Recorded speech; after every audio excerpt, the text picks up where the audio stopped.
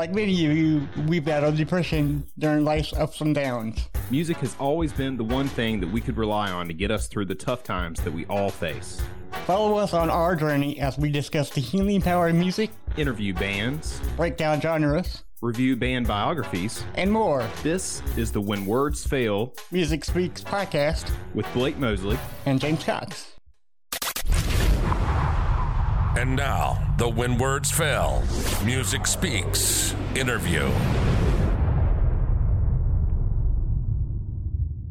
Hey everybody, this is James Cox, your handicapped host on When Words Fail Music Speaks podcast. Today we have Christine Domino. So she has been a singer-songwriter since the age of 15. She performed at clubs, weddings, private and corporate events, and wherever else the road may lead her. She really loves any opportunity to play and sing. Her main goal is to ensure that she provides the diversified shows tailored to suit each client needs and desires. In order to achieve this, she is constantly learning new cover songs from all genres, including funk, R&B, country, pop, and rock. She also plays a lot of original music, but she understands that people often want to hear tunes that they know and love. So, ladies and gentlemen, Mrs. Christine Domino.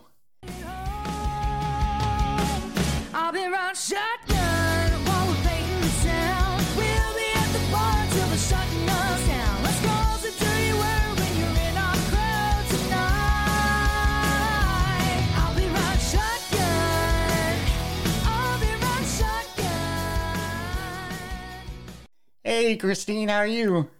I'm good. How are you doing, James? Very, very good. It's so good to meet you now because I know on my buddy's YouTube channel I don't think we saw each other, did we?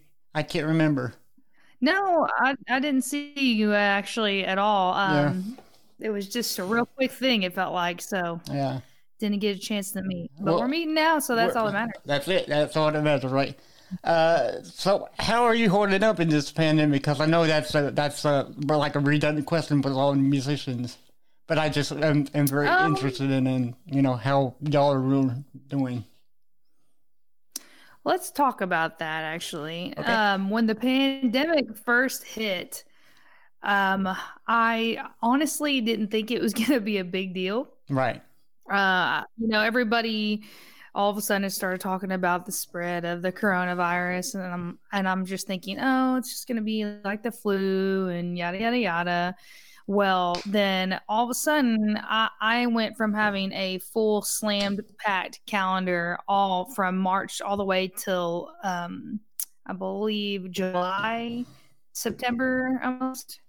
All my dates were just really packed full, and I was really counting on that money because this is what I do for a living. I don't work a regular job or nothing. So when that happened and all of a sudden all my gigs started getting canceled, I just lost my mind, to be honest with you. Yeah. I was just like, man, what is going on? I can't believe this. And I sat around I probably sat around for about a month and just didn't do a damn thing. There was nothing to do. All we could do was stay home. And so I was on Facebook and Instagram, mainly Facebook, and I was doing some Facebook Lives, just trying to see if people wanted to tip so that I could make some money to pay my bills. And I'll be really honest with you. I sat around for a month and wasn't making any, I made a couple bucks off of the Facebook Lives, but nothing. It wasn't enough to pay my bills, so right. I went and worked a job.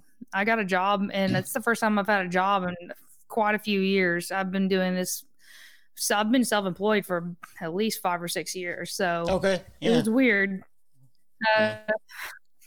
Just a weird time. I had to get a job, and I just worked so that I could put, money towards bills and feed my family. Yeah. Yeah, because it was really weird because I don't know if you heard of the H1N1 virus, but I've never heard of that. Apparently that was during Barack's time as president. I never even heard of it, So it was totally weird when this COVID-19 just struck the whole world, because I'm like, this is gonna fly by. It's the basic flu, everybody's, so I guess it surprised us all. Yeah.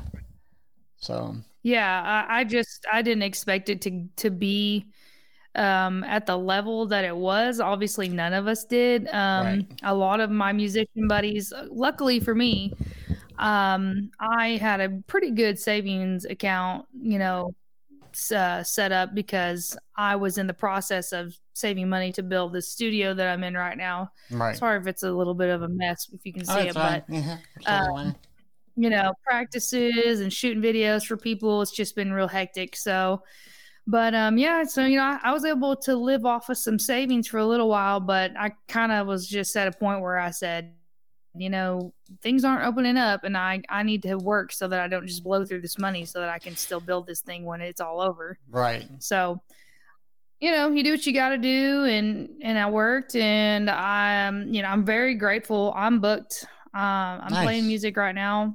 Yeah. As soon as they could open things up here in the South, I was the first call, so it was great to get gigs and be able to work. Yeah, because I see more and more musical bands get gigs and start releasing their tour dates and everything. So and with the vaccine coming out, I think that we're going to be able to go out and support live music within 6 to 7 months, but I'm not sure because I'm not a doctor. So. Yeah. Well, I will say, I don't know what it's like where you're at, but here in Arkansas, they have lifted the 11 o'clock mandate, and I don't think that masks are actually required. Which I wish they were still required. Yeah. I played a gig here just this past weekend, and I will tell you that it was packed. It was standing room only, right. And it was a blast, but I was nervous. It made me a little nervous, just to be honest. I wore my mask on, when I got on breaks and stuff. When I was walking around, I wore a mask everywhere, right? Just because I know that only protects me a certain amount, but any amount is better than no protection at all. So that is true. But you do the best you can, carry hand sanitizer in your gig bag, and just kind of roll with it. And there you go. That's really all I can do. Yeah. I know one thing that kept me sane through this time with virtual concerts. So I've been to 2 of them. Oh, yeah. If you call them been to. I watched them. They were Avatar and Demon Hunter. Was there any? Oh, cool. Yeah. Was there any virtual concerts that you saw? Oh man, I'm old school, but I had a couple of concerts that I actually recorded on my DVR from this channel. I think it's called like Access TV, something like that. Mm-hmm. And they do live concerts with different artists. And I recorded one of Hall & Oates. And then I love this. Actually, Daryl Hall from Hall & Oates does a show called Live at Daryl's House. Oh, okay. And so I watched a couple of those. And then my buddies that were doing Facebook Lives, I watched their Facebook Lives. Tried to show support to everybody that was trying to make it through at the time. Yeah, it's hard nowadays, So you live in Hot Springs, Arizona, am I correct? It's Hot Springs, Arkansas, actually. Arkansas, okay. Yeah. I'm sorry. Arkansas, okay. No, you're cool. A lot of people do that, actually. Right, yeah, right. Yeah, okay. So if I was to visit Hot Springs, what's the first place you should tell me that I should check out? For anybody who wanted to actually visit not you, but visit and staying in, like, okay, well, this was kind of cool. Well, if music were completely open back up everywhere, one of the really popping spots that a lot of tourists go to is called the Ohio Club. Okay. And I used to play there every Tuesday for the past 5 years. It's the oldest bar in Arkansas. And it's just a really cool surrounding. They've got great burgers, great drinks. Now, as far as like other artists to go see, there's so many good ones out here. It's so hard I could go through a list. Brian Ramsey, Josh Stewart, Dean Agus, there's just a lot. Brian Mullen, and I mean, these are great artists. Right. Some are country, some are pop, some are rock. So there's a good selection here. Yeah, it sounds like a really good time. So I keep up with you on your Facebook account, and there's one place called the Big Chill. That you normally play a lot. So how often do you play there, and what's your atmosphere like? Well, I can't say that I've been playing there a lot lately. Okay. But I played there this past weekend, and they are so cool. I actually got my start playing off there. That was like my first real bar gig. I'd never played in the bars before. Right.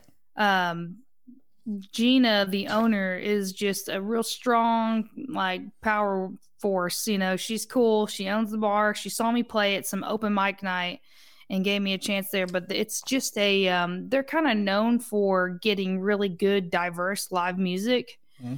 And it's a fun place to go. I don't mean this in a bad way, but it's like just your neighborhood dive bar, but it's like not a dive bar. It's nice. Yeah. And all the locals will go there and hang out because it's just kind of like your friendly neighborhood Cheers. Everybody knows your name there. Right. So that's awesome. Yeah. It's a cool spot.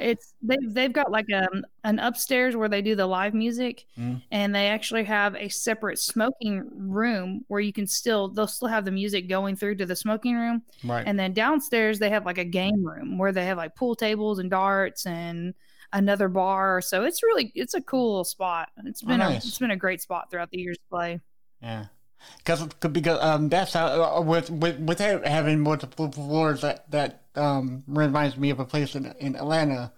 I think it's called the Masquerade, where they have like three levels, and each level is like the top floors are like heaven and purgatory and hell, and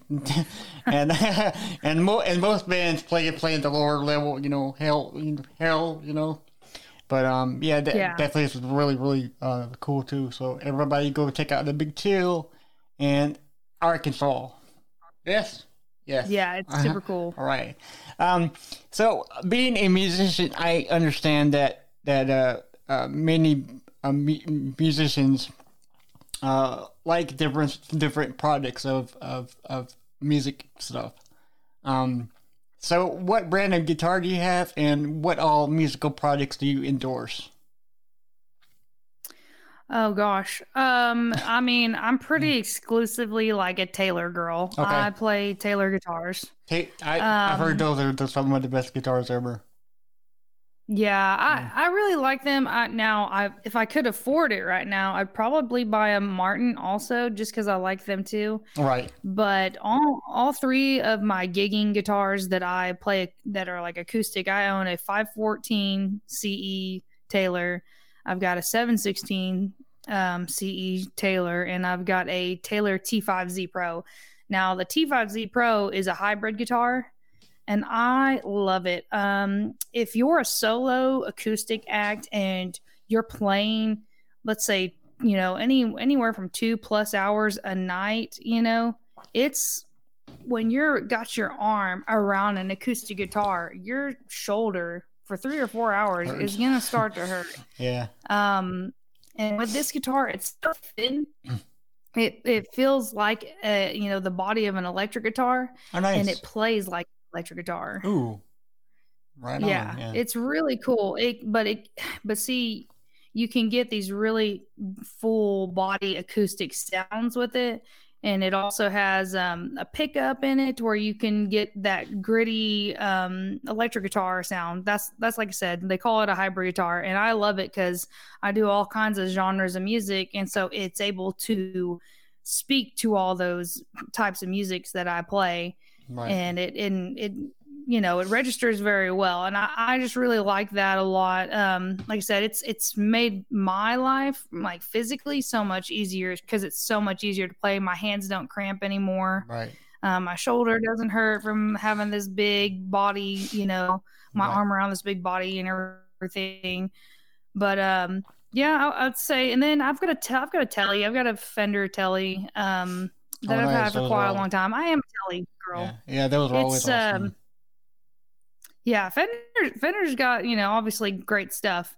I don't play a lot of electric very often as far as like just lead and stuff, so that's why I play my hybrid all the time. Mhm. But it's a great guitar, and whenever I do play with a band, I'll usually bust that one out. Yeah. But definitely Taylors are my main go-to. And with, I'm not sure if you're familiar, but I'm a looping artist. Yes. So Yes. I do like the live looping and stuff, and I love my Boss RC300 pedal, and I'm just able to loop all day on that thing. So those are some of my favorite pieces of gear. Well, that's funny. You should mention your looper, because my co-host couldn't be here today, so he sent me questions to ask you, if you don't mind, for a minute. His first question is: was it difficult to learn how to use the looping technique? Because it's always kind of hard. I wouldn't say it's difficult. Okay. I wouldn't say it was difficult. I would honestly tell you that it was intimidating. It's intimidating because if you mess up, everybody's going to know it, and it's hard to recover. Yeah. So, I started off kind of small, and I worked my way up to the big RC300. I started off with the RC3.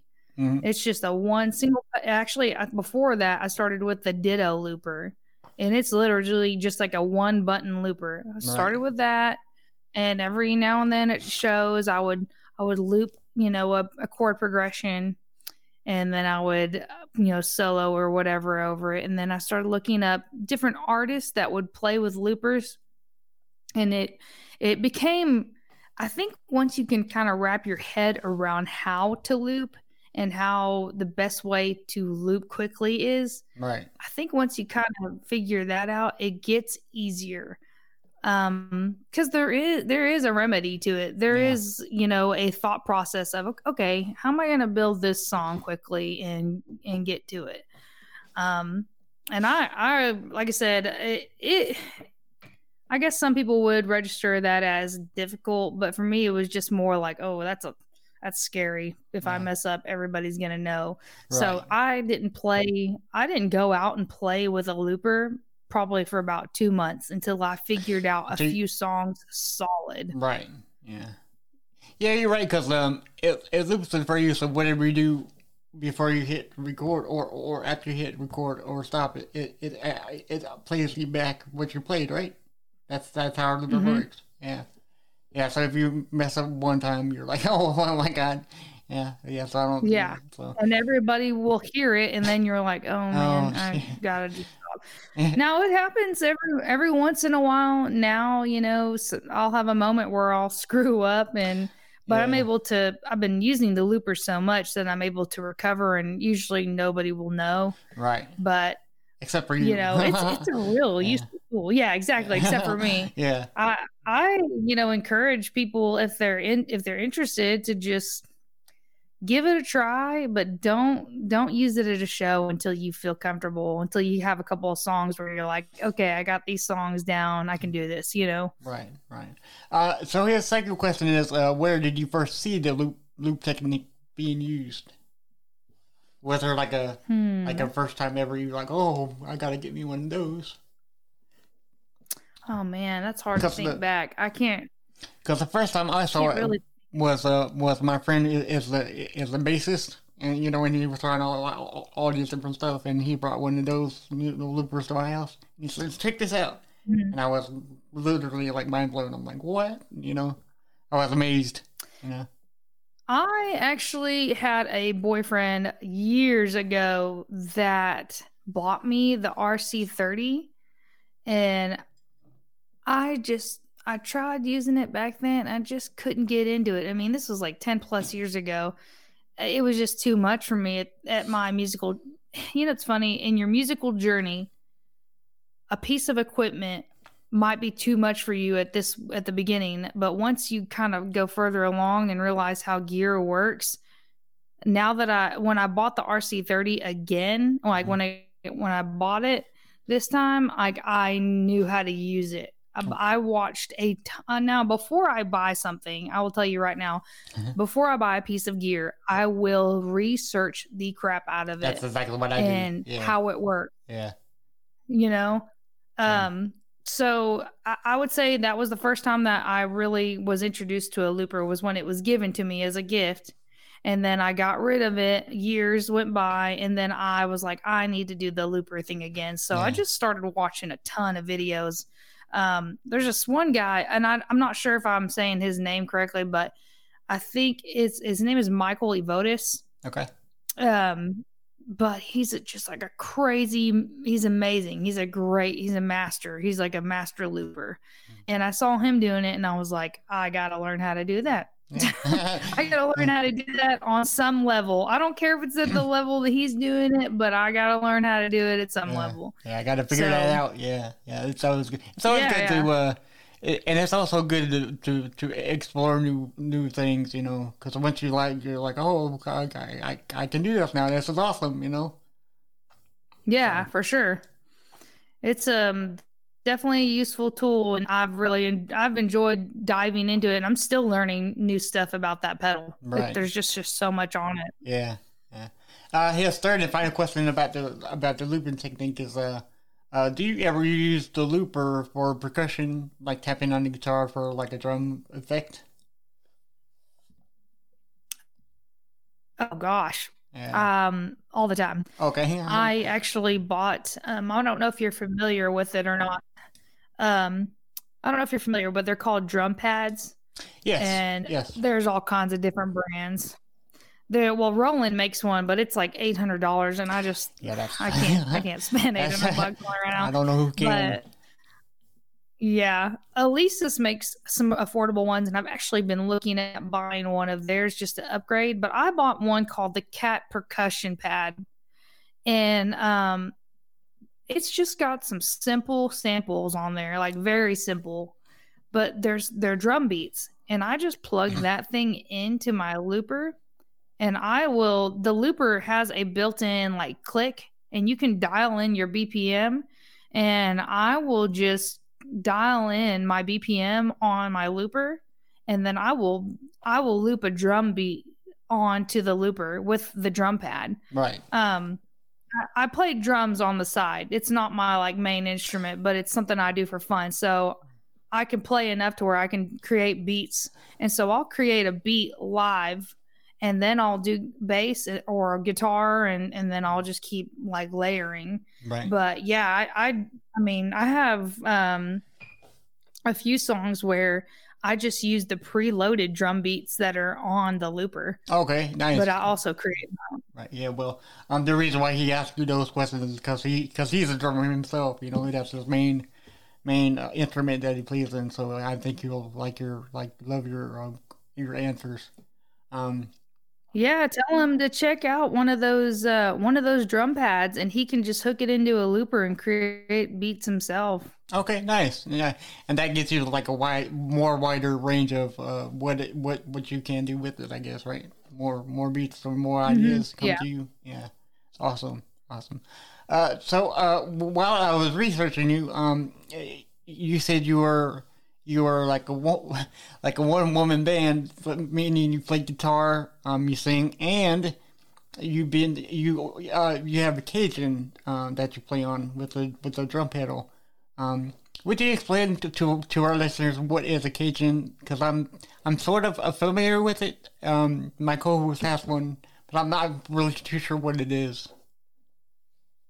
Okay. Well, it's actually pronounced cajon. Okay. Thank you. And yeah, no, it's okay. It's a cajon, and it's the main old bass box. Okay. And it's perfect for a solo artist who is tired of not having that percussive beat. So I like having that percussive beat, because that, having a percussive beat is what gets people up dancing, and dancing equals tips. Yes. So I'm all about that live. Yeah.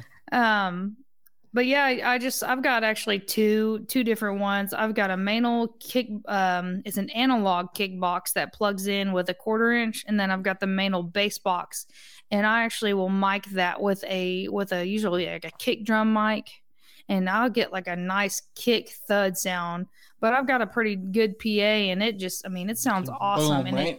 I play and sing and just like do the kick drum beat, and people love it. If you're doing music for a living, it's easier to make good money when it's just you. You're not having to split it like two or three other ways. Right. So that's why I became a one-woman band, because I am the drummer, the bass player, the singer, and the guitarist, and I get all the money. So, right. And it's just easy that way. And you could argue. But it's a cool little box. Yeah, and you can argue with yourself without feeling bad, right? Exactly. Oh, I have conversations with myself on stage all the time. Yeah. Like, oh man, why did I do that? I should have done this, or okay, let's do this one, this next. Okay, yeah, sure. Yeah. So, you know. Yeah, because I was watching a video of someone using the cajon now, and it seems like each spot is a different sound. Like the center of it's like the bass drum, and the two upper corners are like the snare. Am I getting? Yeah, that's one of the, because there's a couple different cajones, but that's the box that people sit on. Right. Yeah. That's just a regular cajon. Okay. And those top corners that they're playing, that's usually the snare sound, and then in the middle is where they get that bassy thump like sound. Right. And then I've got something that's still a cajon, but it's a cajon bass box, so it's a little different, but it's pretty much the same. Now you the one you got, do you still sit on that and just play like the regular one, or is it like no? Yeah, it's completely different. It is like, if you can just picture a black box with a kick drum pedal attached to it, and that you sit down on a drum throne or a chair or whatever, and then you just play it like a kick drum. Oh, okay. Just like you would a kick drum. Okay, nice. Yeah. Awesome. So I mentioned in your introduction to this podcast that you do weddings. So. Oh yeah. Yeah. So how does like bookings with you for weddings like work? Do they, like, obviously they research you, but like, do you meet up with the bride and groom and say, okay, what songs do you want me to try to play for you? I mean, like, how does that all work? Usually, people will hear about me through word of mouth, and I have a website. It's www.thechristindemeo.com, and people can go on there, and if they like what I have to offer, they can send in an email request. They'll tell me the date that they want to do their wedding, and I'll confirm whether or not I'm available. And then I personally, I don't know how other bands do it, but I have a wedding questionnaire that I send over to them that gives me very specific details. Do I need to bring my own PA? Will there be electricity? And then I'll ask them, what song for the mother-daughter dance? What song for this? Am I playing the reception? It's like I said, it's a detailed questionnaire. I have them fill that out, and then they send it back to me. And that way it's all written down. Nobody can say, oh, well, I thought we said we were going to do this. And like, nope. Everything it's right here. Yeah, exactly. Everything's covered. Right. And you honestly, when it comes to weddings, you really want to do that with weddings, because if you don't, you can end up in the hot seat, because people get really crazy about weddings. Yeah. From bridezillas, it's their special day, and everything has to be just perfect, and I am not gonna be in that situation where I get screamed at, or oh, you didn't do this, and blah blah. So that's basically what I'll do. And once I have all that information, a lot of the times, honestly, what I get hired to do is usually the wedding ceremony music. and then I'll get hired to do like a cocktail hour before the DJ starts getting crazy. Right. Now I have gotten hired to do it all, and then nice. that's a lot of work, but it's a good payday. So Right, you know, yeah. Get that Taylor, get that Martin it's a lot guitar, of work, you know? though. Yeah. Yeah, exactly. You know, because Martins are holy crap. You know, they're expensive, but they're so good. Yeah. So, has there been a wedding where you were just getting like reamed out of the scenes, and you're like, okay, I'm done with doing this for weddings, or like was every wedding like seamless?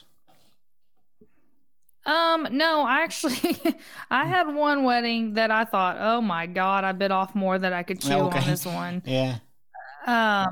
Luckily though, I had another musician friend that I had hired to come, and basically I just hired him to help me unload gear and set stuff up. He was like my errand boy. I was like, if I need something, he goes and gets it for me. Right. And because everything that could have went wrong, it went wrong. It seemed like at that wedding. Yeah. And I mean, but you know, luckily enough years of, you know, just experience and staying calm, cool, and collected under pressure, I was able to, you know, get everything off the ground and smooth it out. Like what happened was on this one wedding, I had downloaded, I told them, I said, I don't have DJ gear. Like I don't do turntables. And what I'll do is I'll download all these songs to a Spotify playlist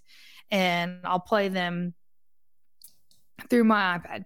So I had went and downloaded all the songs. So it was saved to my device. And then for some reason, these songs would not play. Oh no. I couldn't I couldn't get them to load. And I was panicking. I was like, oh my God, what am I going to do? And just really quickly was able to think, okay, it's not working on my device. And I was able to get my guy that I'd hired, and I said, turn your hotspot on, because my hotspot on my phone wasn't working either for some reason. It was just like not, right? the weirdest stuff. Yeah. Yeah, and luckily his hotspot worked, and I was able to hook on. We were able to get the songs rolling, and everything worked out fine. But It was just, when stuff like that goes wrong for a wedding, it makes you panic. It's like, oh my God. So it was tough. That one, I actually didn't book another wedding for a few months after that. No, stressed me out. But the wedding you got after that, you kicked butt, right? Oh yeah, they loved it. They didn't even know there was a problem, but it was a problem with me, and it bugged the heck out of me. So I was just like, oh my God. Yeah, your own worst enemy, as the famous saying goes. So, you know, you gotta be really sure. So, so knowing that you play cover songs also, and original songs, I think that would be like a bittersweet thing, because you want to play your songs so you get known for your own songs, but the fans want you to play the cover songs. Do you find it as a bittersweet thing, or do you find it as like an encouraging thing to get them in the doors to hear your songs? I mean, I haven't been playing my originals for a while. I started off as a original artist only, and I thought, well, I'll never do covers. You know, it was like, it was beneath me. But honestly, seeing how, you know, I could make good money. Here's the deal. Before I started playing cover songs, I was playing original gigs only. Mm-hmm. And it's just hard to make money off of your original music and to get paid for a show for your original music. And I got tired of being broke all the time. I was playing my music, and I was touring and playing guitar for a pop rock band, and we were just, you know, they would pay for our flights and stuff like that, but we weren't making any real money to take home. Maybe $75 to $100, like for a whole weekend, and that's not enough to pay your bills, you know. No. So I think I just kind of got sick of that. And once I kind of got tired of that and realized that I could make decent money playing covers, I became more okay with playing covers. And I will have people that ask for my originals and stuff, and that's cool. Nice. Yeah. I'm down with that. Like it's fun to play, but even if I don't play my originals, it doesn't bother me. Right. I just enjoy playing music, honestly. Nice. So growing up and enjoying music, I know you've had to go to several concerts, right? So what's your favorite concert you've ever been to, and why? I know that's hard because I've seen a lot of concerts. Hard. Yeah, I've seen a lot of concerts in my time too. So. Yeah. Let me think. I would honestly say, I think one that sticks out to me just because it wasn't too long ago, but I went and saw Journey play. Nice. And they were awesome. Yeah. I'm a huge Journey fan. Oh. And Neil Sean, he's an old guy, but he was like shredding that guitar still. Right. Yeah. I mean, they can slow you down, you know. Yeah, so. They're super talented, and it was just cool getting to see him play that. And I liked the Dixie Chicks. I actually went and saw the Dixie Chicks, and they were pretty awesome too. So. Yeah, I'm not sure which would be my favorite concert. I think it would be Gwar, if you never heard of them. I mean, I'm sure you've heard of them, but once or twice. But they do like an amazing show. They, squirt water on you and make it look like blood and everything. It's a fantastic show. And I think Megadeth puts on a fantastic show. I don't know which one would be my favorite one, because I've seen country music. I've seen metal acts, blues acts. It's all one big giant blur. But sometimes you have those concerts where you're like, I remember this, and this. This looks great, Yeah. So in 20... No, that's awesome. Yeah. So I met a lot of musicians too. So that's one thing that I really like to do to them, So, in 2013, you released your first EP called Falling, and then the other EP called Shotgun came out in 2018. What was your inspiration for writing those songs on those two EPs? Because I feel like 2013's Fallen and Shotgun is two separate things. Because on Fallen, it's like you talk about like love and everything, and then on Shotgun you have various things, like you have like a party song, you got the Shotgun song, which is great, I love it. And then you have the like a blues song. So, were these times of your life that you really wanted to catch on the album itself? Oh yeah. Well, 2013, I wrote Fallen. It's what every artist writes about, love. Right. I was going through a crazy, just up and down relationship, and it was my one way to just get it all out and it's like really express how I feel. Yeah. And I took inspiration from at least 3 artists for sure. Sarah Bareilles, I had some Maroon 5, and let's see, what was the other one? Oh my gosh, I just drew a blank. But those 2 for sure. Yeah. Oh, John Mayer. Okay. Yeah. I really took a lot of inspiration from those 3. And, just kind of wrote about what the stuff that was bothering me. And I think that's probably one of my most popular EPs still. People just really seem to relate to it. Now, the Shotgun EP was, obviously later. Yeah. And I wrote a lot of those songs in hopes that a up and coming country band would pick them up. Oh. Gosh, I can't even remember their names now. It's been so freaking long ago. Yeah. But yeah, I wrote hoping that I could toss a couple of their way and see if they wanted to pick any of them up. And I also just wanted to write some music that was just fun.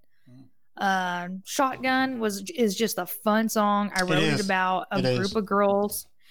They used to come out and watch me play at the bar, and they would drink and get drunk and dance, and the soberest one would drive home, obviously. And right. So I kind of wrote that about them. I thought it was funny, and We'll Bring the Party is another one that was getting kind of shopped to some different artists.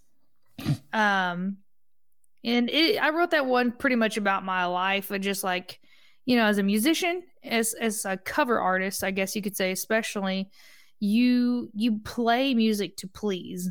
You're playing music to get a crowd up and pumped up and having a good time. And I'm sorry, but if you're playing these sad songs all night long, people are going to get bored and leave. And so I wanted to just write a song about having fun, getting off work, getting ready to have a drink, and to just like kick back and relax and party your butt off, basically. There you go. So that's, I wrote that album just about having a good time and trying to shop a couple songs to some new artists.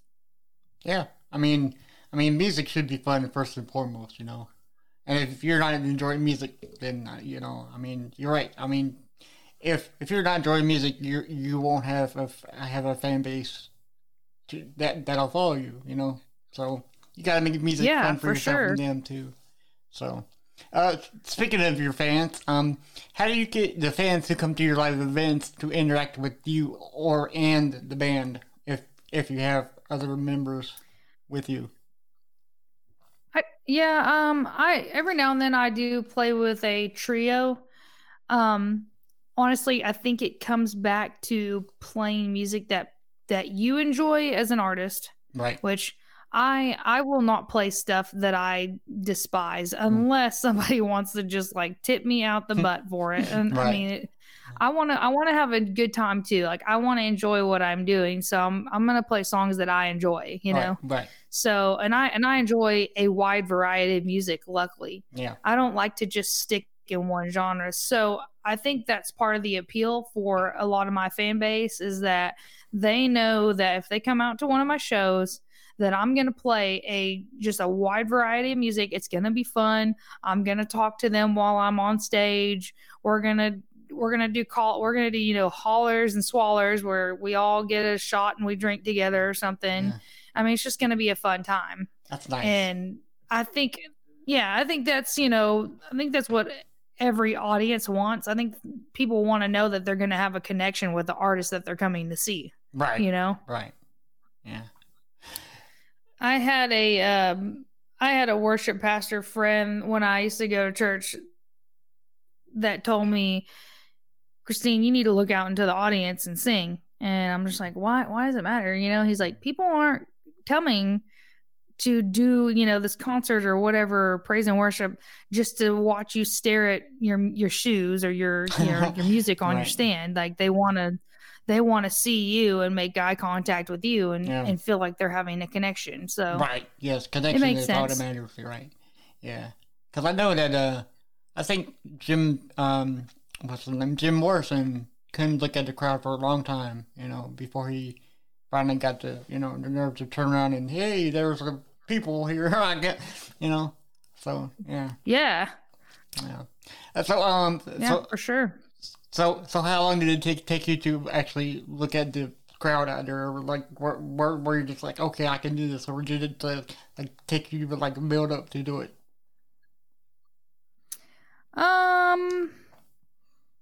It probably took me a little build up to get there. Right. Honestly, it's intimidating, right? If most artists are not actually the most outgoing people sometimes, and I know for me, I was kind of shy. I was just like, oh man, I have to actually talk to people.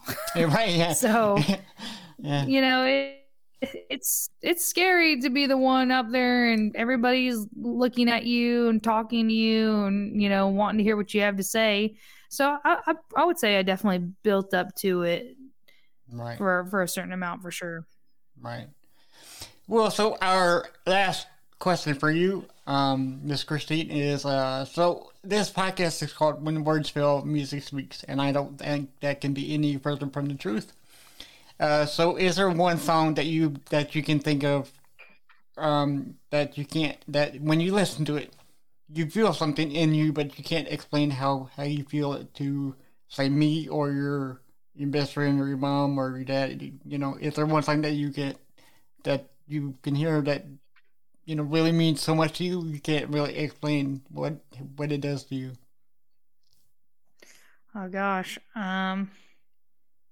You know what? I don't care. I'm gonna throw it out there. Yeah. I really like the song, and I just really like it. Is by Melissa Etheridge, and it's called "Like the Way I Do." Okay. And if you haven't seen or heard it, like, I think it's because I watched the YouTube video Right. of her doing it live, Yeah. and just her live concert where everybody was just like, yeah. I love those moments when the crowd's just super into it and everybody's like connecting. It's super cool. Yeah. I love Melissa Etheridge too. She's an amazing artist, you know. So Yeah, for sure. yeah, so thank you very much, Miss Christine, and to get her on, for the listeners listening in right now, you can find her on anywhere you have social media. She's on SoundCloud, Reverb Nation, Facebook, and Instagram under the name The Christine Demeo. That's DEMEO, and she has a YouTube account, and I'll post a link below. And she is also on Twitter under Christine Demeo also. So, do you find Twitter to be kind of weird? Because I don't really understand Twitter that much. So, which one would be your preferred social media? Honestly, Instagram or Facebook. At The Christine Demeo. Those would be the ones I would. I'm pretty active on Instagram and Facebook. Right. I'm trying to build up my YouTube channel more. I just haven't done it too much, but hopefully have some more content coming out there soon. And as always, go check out her website at the Christine Demeo also. I'm sure you can get updates on where she's playing next, on where you can buy her albums. All of her social media accounts are on there. So it's a good time. Thanks for having me on.